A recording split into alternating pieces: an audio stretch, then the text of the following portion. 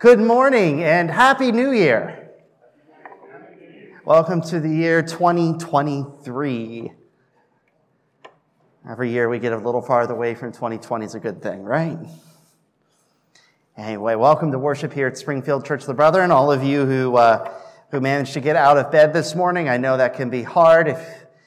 I know how hard Bruce was partying last night.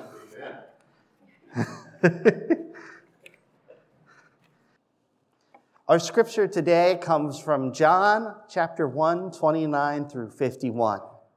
This is Jesus' introduction as a person in the Gospel of John. If you wanted to follow along in your pew Bibles, they are on 750.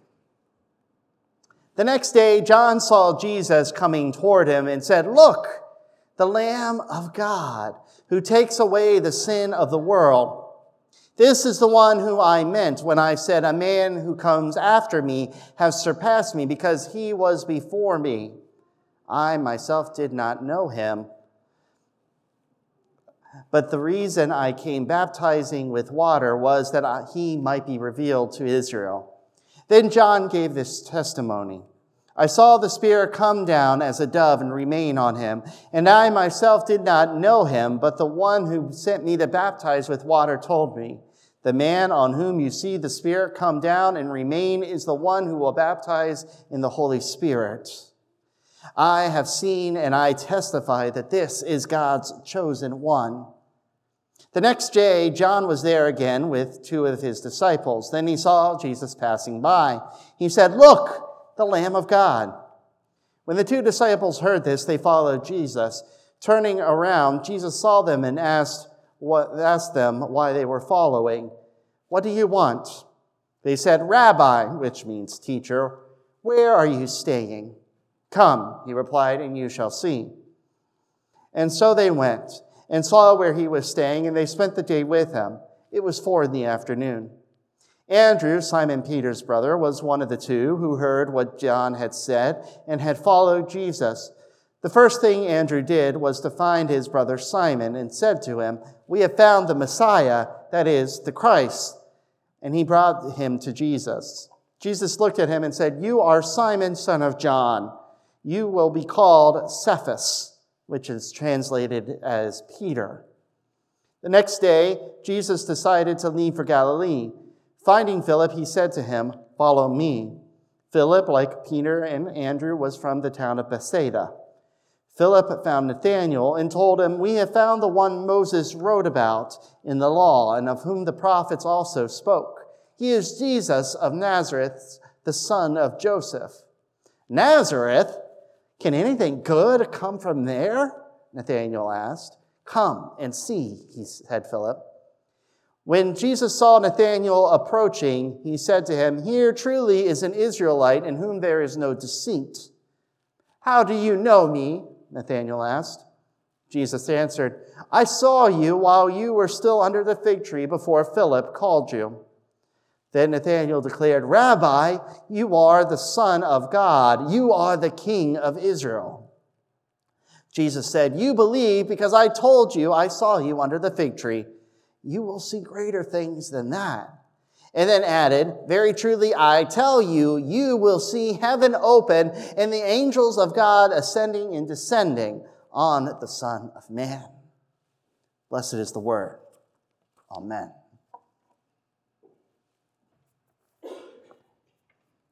As many of you know, I love words. In fact, I found a great new program this week where I can copy the entire Gospel of John into it, where it will count how many times every single word is used, and then make a really cool image of Jesus' face made out of the words out of the book of John. That's what that is, by the way. I have fun with that kind of thing. I don't know why. Word art's amazing. I also made one for myself of a raven with Poe's face on either side of it. I have a good time with things like that. I like words. And of all the words out there, the words that often mean the most to us are our names.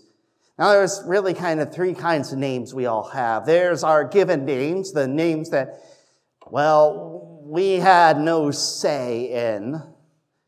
There are the names that we earn, either through aging or through earning of degrees or of positions. Like that first time someone calls you Mr. Wenger is weird, but it happens. Or a principal being called that, someone in the military being called by their rank, or a doctor, or I'll tell you, I'm still not used to being called Pastor Andrew. A lot of you call me that. When I introduce myself, I usually say I'm Andrew, pastor at the Church of the Brethren, pastor at Springfield Church. It's just a little odd. And then there are the names that others give us. Titles, nicknames. I've had a few in my day. The most obvious are the ones off my name, names like Drew and Andy. I have one girl who used to call me Andy Rue, none of which I'm really a fan of. Then there are the names that I got in high school that I won't bear to repeat because most of them were meant to make fun of me, and I don't really care for them anyway. Thankfully, I've forgotten most of them. And a few nicknames I have liked. I had a buddy in high school who called me Woody. I don't remember why. Sasquatch. I was Sasquatch in college. Why? Well, because my roommates seldom saw me, and I am and continue to be a very hairy man. Like Sasquatch, I am hairy and seldom seen. And Cap. Cap is actually a nickname I earned twice at Friendly's. The first was meant as a bit of a mock. It was right when I first began, and I trained as a breakfast and lunch cook, but then I became a dinner cook. And Lauren was working morning shifts. She was a dog groomer at the time. Anyway, once in a while, she would have a morning off, and we would go over to the outlets at Hershey, where we would often grab coffee, and we would just walk around. It's one of the few places where you could walk underneath a roof when the blazing sun or it was raining.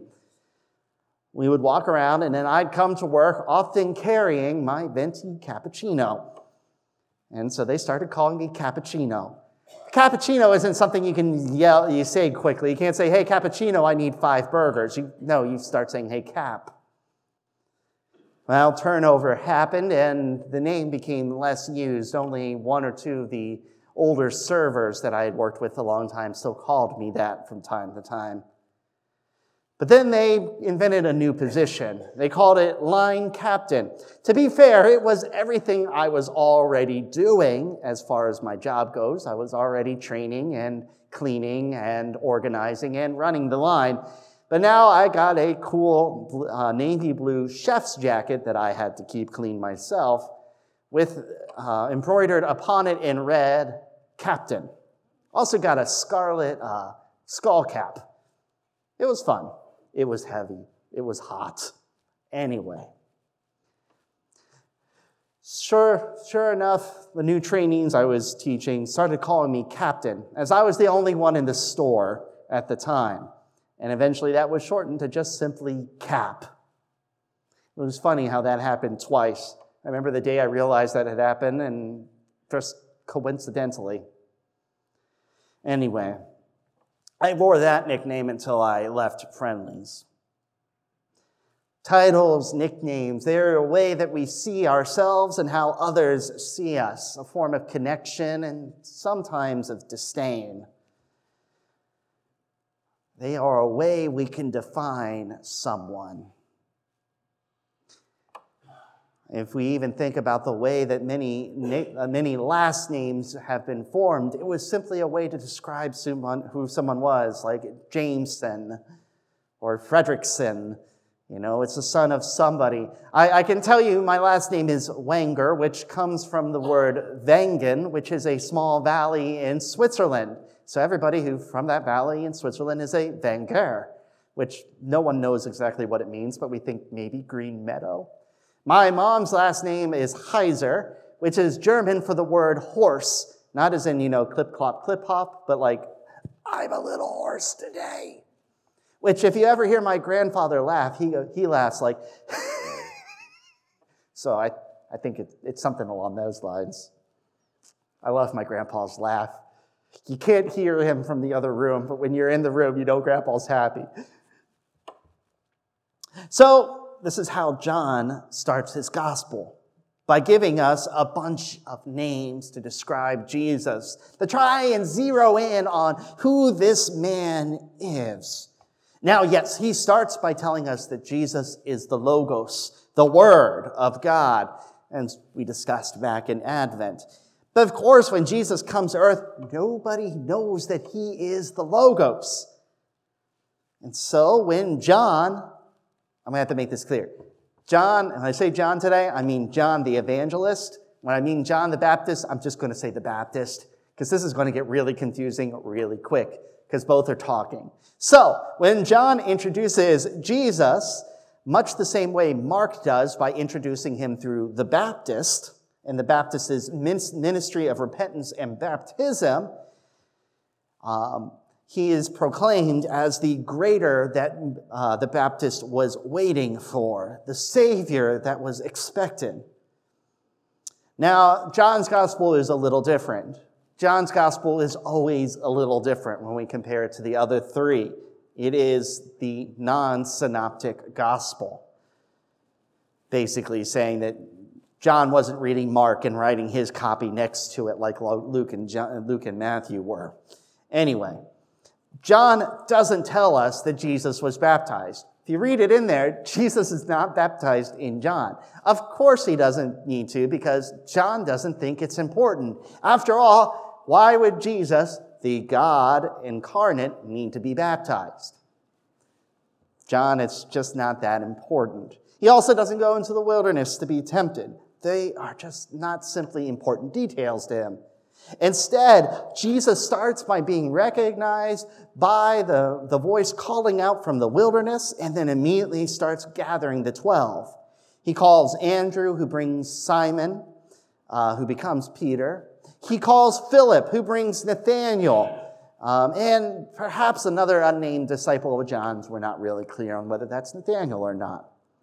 Now, each of them, along with the Baptist and Jesus himself, will attempt to define who this man is by giving him nicknames and titles. He will be called, in this short section, the following names in order: Lamb of God, Rabbi, Messiah, Jesus of Nazareth, Son of God, King of Israel, Son of Man.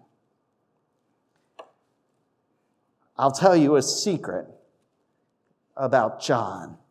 John is obsessed with the number 7. All things are in 7.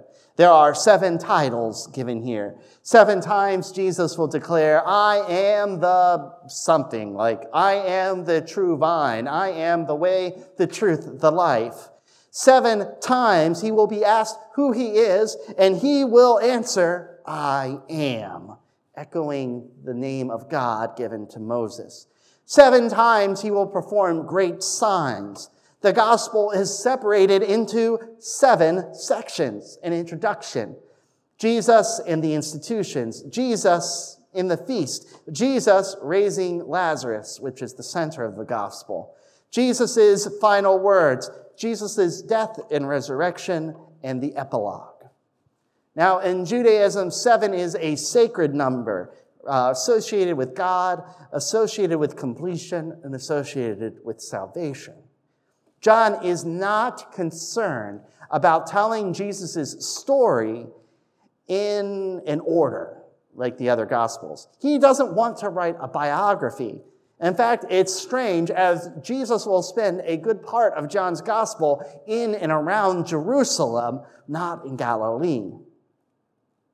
Rather, he wants to use these repeating 7s to present signs and declarations in a way that will lead you, the reader, to conclude and concur with his opening and closing statements.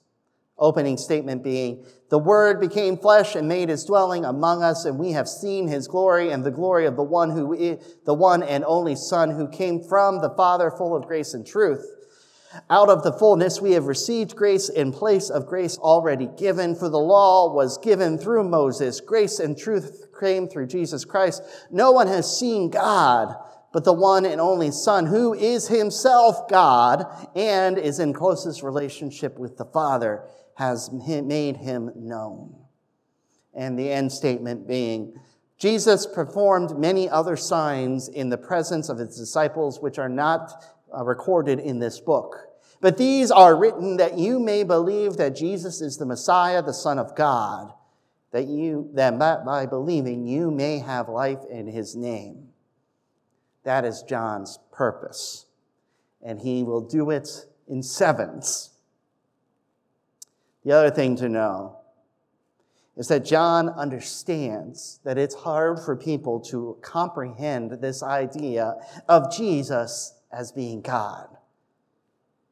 Now, I know this sounds a little strange to you. You all know that Jesus is God, but guess what? You've had 2,000 years of tradition teaching you that Jesus is God. John's world, that is John the writer, John the evangelist, is not one who believes that can actually happen. John isn't just an expert in Judaism, but in Greek philosophy and the meaning of the two.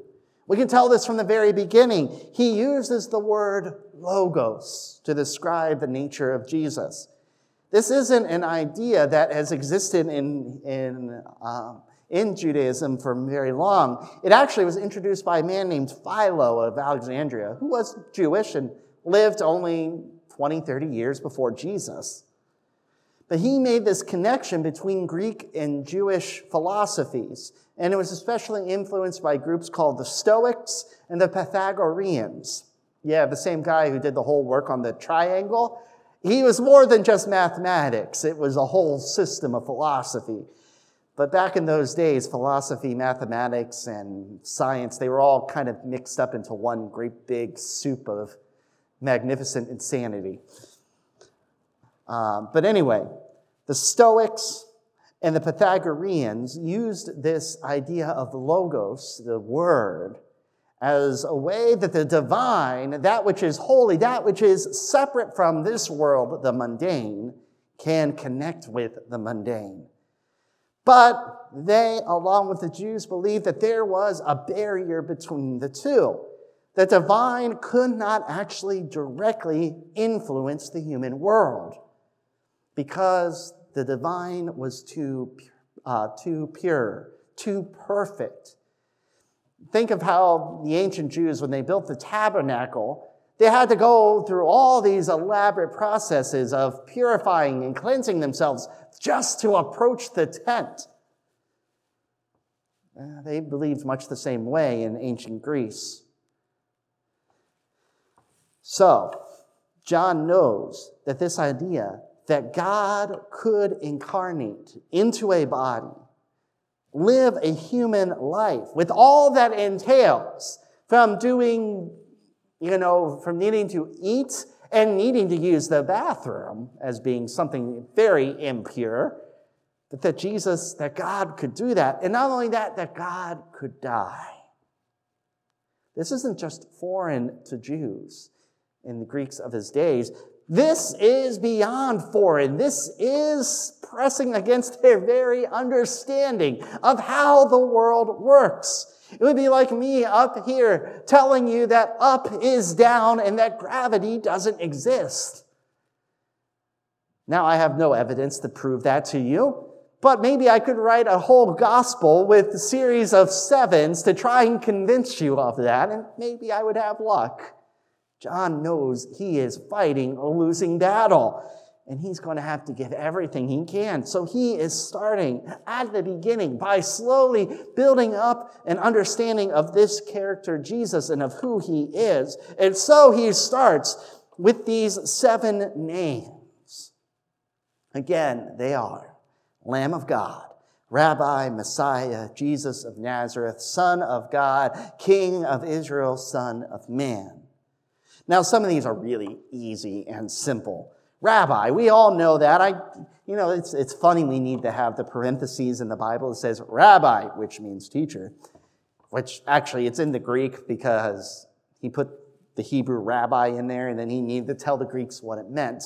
But anyway, we all know a rabbi is a teacher, and he will spend most of his life as a teacher, handing out knowledge about the kingdom and the way of living in it.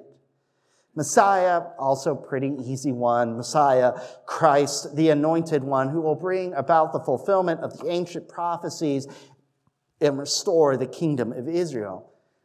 Title, King of Israel, same idea, except we kind of shifted from kind of this prophetic idea to a more political idea in doing such. Jesus of Nazareth, also pretty straightforward. It tells us he is a human person. He has a place of origin. He has a father whose name here is Joseph. He has probably a mom and a family, maybe some brothers and sisters. He's got, at home his mom has his handprint on a little plaque on the wall somewhere. It tells us he's human. Then we have the three little more complicated names that he is given. John is making his first stab at telling us that Jesus is fully human and fully divine. Now, Son of God is a title that very rarely appears anywhere in the Bible outside of the Gospels. Well, outside the New Testament. So very rarely out in the Old Testament. But it appeared a lot in books that never made it into the Bible. Popular Jewish texts that just didn't make the canon. But they were reserved. It wasn't like these were literal sons of God, but rather these were people who were great people. They were great and righteous prophets, kings, and judges who were like they were the sons of God. When Philip calls Jesus Son of God, he's not actually saying your dad is God. What he's saying is you are like these great kings and prophets and judges of the old days. You are like them. Now, this is absolutely ironic, and John means it to be that, because he's saying this, not saying you're the Son of God, but you are a righteous man, when what he actually is saying is true. Jesus really is the Son of God, and Philip will struggle to believe this. Philip will be the person who says, how can you show me you are God? In chapter 14, and Jesus is like, I've been showing you the whole time. Son of Man is the opposite. Honestly, Son of Man is probably meant more for you and me. As Jesus shows over and over and over again that he is something more than human, that he is divine, this phrase that only Jesus uses for himself is there to remind us that he is also human. He is a son. I've been reading and listening to The Lion, the Witch, and the Wardrobe with Gracie. Jesus is a son of Adam. He is human. He is flesh and blood. He lives the same lives that we do, that his feet hurt at the end of a long day's walk, and he probably has a couple of blisters, that he gets hungry, that he gets tired, that he wakes up some mornings and really wishes for that cup of coffee to be ready already. Okay, maybe not that one, as coffee wasn't around yet. But he was really looking forward to that morning glass of wine, which he would have had. Anyway, Son of Man, Son of God are playing off of each other, telling us that he is both at the same time. And lastly is Lamb of God. Now, lambs have always been a symbol of purity throughout the history of Judah. It is the lamb's blood, after all, painted on the doorpost and lintel that protected them during the Passover, the angel of death. It is the lamb's blood on the altar that their sins are washed away and they are made right with God. It also echoes the story of the binding of Isaac, when God provides a ram in substitution for Isaac. God has provided this lamb. And the Baptist, calling Jesus as such, not only names Jesus as the one who will wash away the sins of humanity, but foreshadows his death. is the medium by which that sin is erased. So, if you took this chapter as a whole, you took those 7 names and you fit them all together, you could read these 7 names as meaning Jesus, born and not created, thus fully human and fully God, is the teacher and the Messianic King of Israel, who will take on the sins of the world and die to cleanse them. Right from the beginning, John tells us who he is, but he knows that we can't handle the truth. Or at least the ancient Greeks couldn't, for whom he was writing for. But what does that mean for us? Because you know what? I don't think any of us in here will deny that Jesus is God. We all know that. But maybe what we don't know is that we sometimes have allowed this to blind us to the stories. We'll be working through the Gospel of John, watching the disciples struggle to comprehend who this man was. While in the other Gospels, they were all waiting for this Messianic King who would rise up and bring about Israel. And yeah, they're doing that here in John as well. They're also just struggling to understand who this man is entirely. They'll struggle to understand that he is the I Am. So, as we work through the gospel together, as we hear the stories, as we watch Jesus battle with his disciples, with the authorities, with the culture, with the Romans, maybe we too will get a chance to see something new in him.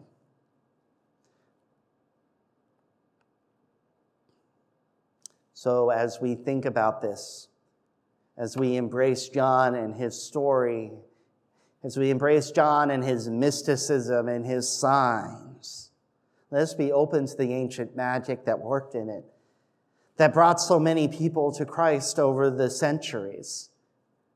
May we be challenged in what we believe is true, that up might be down, that gravity might not exist, but they do, just as an example. That it is possible for God to come to earth, to live, to die. That it's possible for a human to live the perfect life. May we be challenged as we read John together. And when we come to the end, I love how it was explained to us in seminary. I had a wonderful teacher who said he hated seminary when he started. So he came into his first formation class, and formation class is meant to challenge you. He said, "They took away my Jesus. This is the Jesus I loved and believed in. They took away him. I hated them for it. I yelled about it. I screamed. I cried. I prayed. But when I came to the other end of the story, I found that I had been given my Jesus back. But this Jesus was different. This Jesus was a whole lot bigger." So as we read John together, may you find your Jesus and find him a lot bigger. Thank you.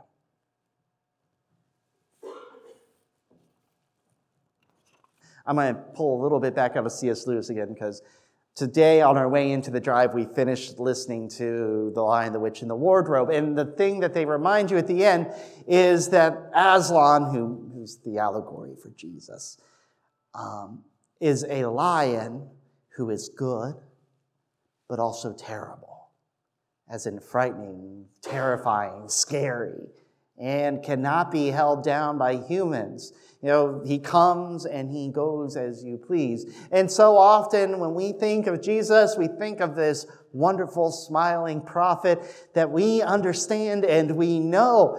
We forget he is God. You know, we know he is God, but we forget what that means, that he is something beyond, something wild, something dangerous. May we be challenged. May you be challenged as you go out in this world to see Jesus in new ways. And as I said, may when you get to the other side, may you find your Jesus has gotten bigger. Amen.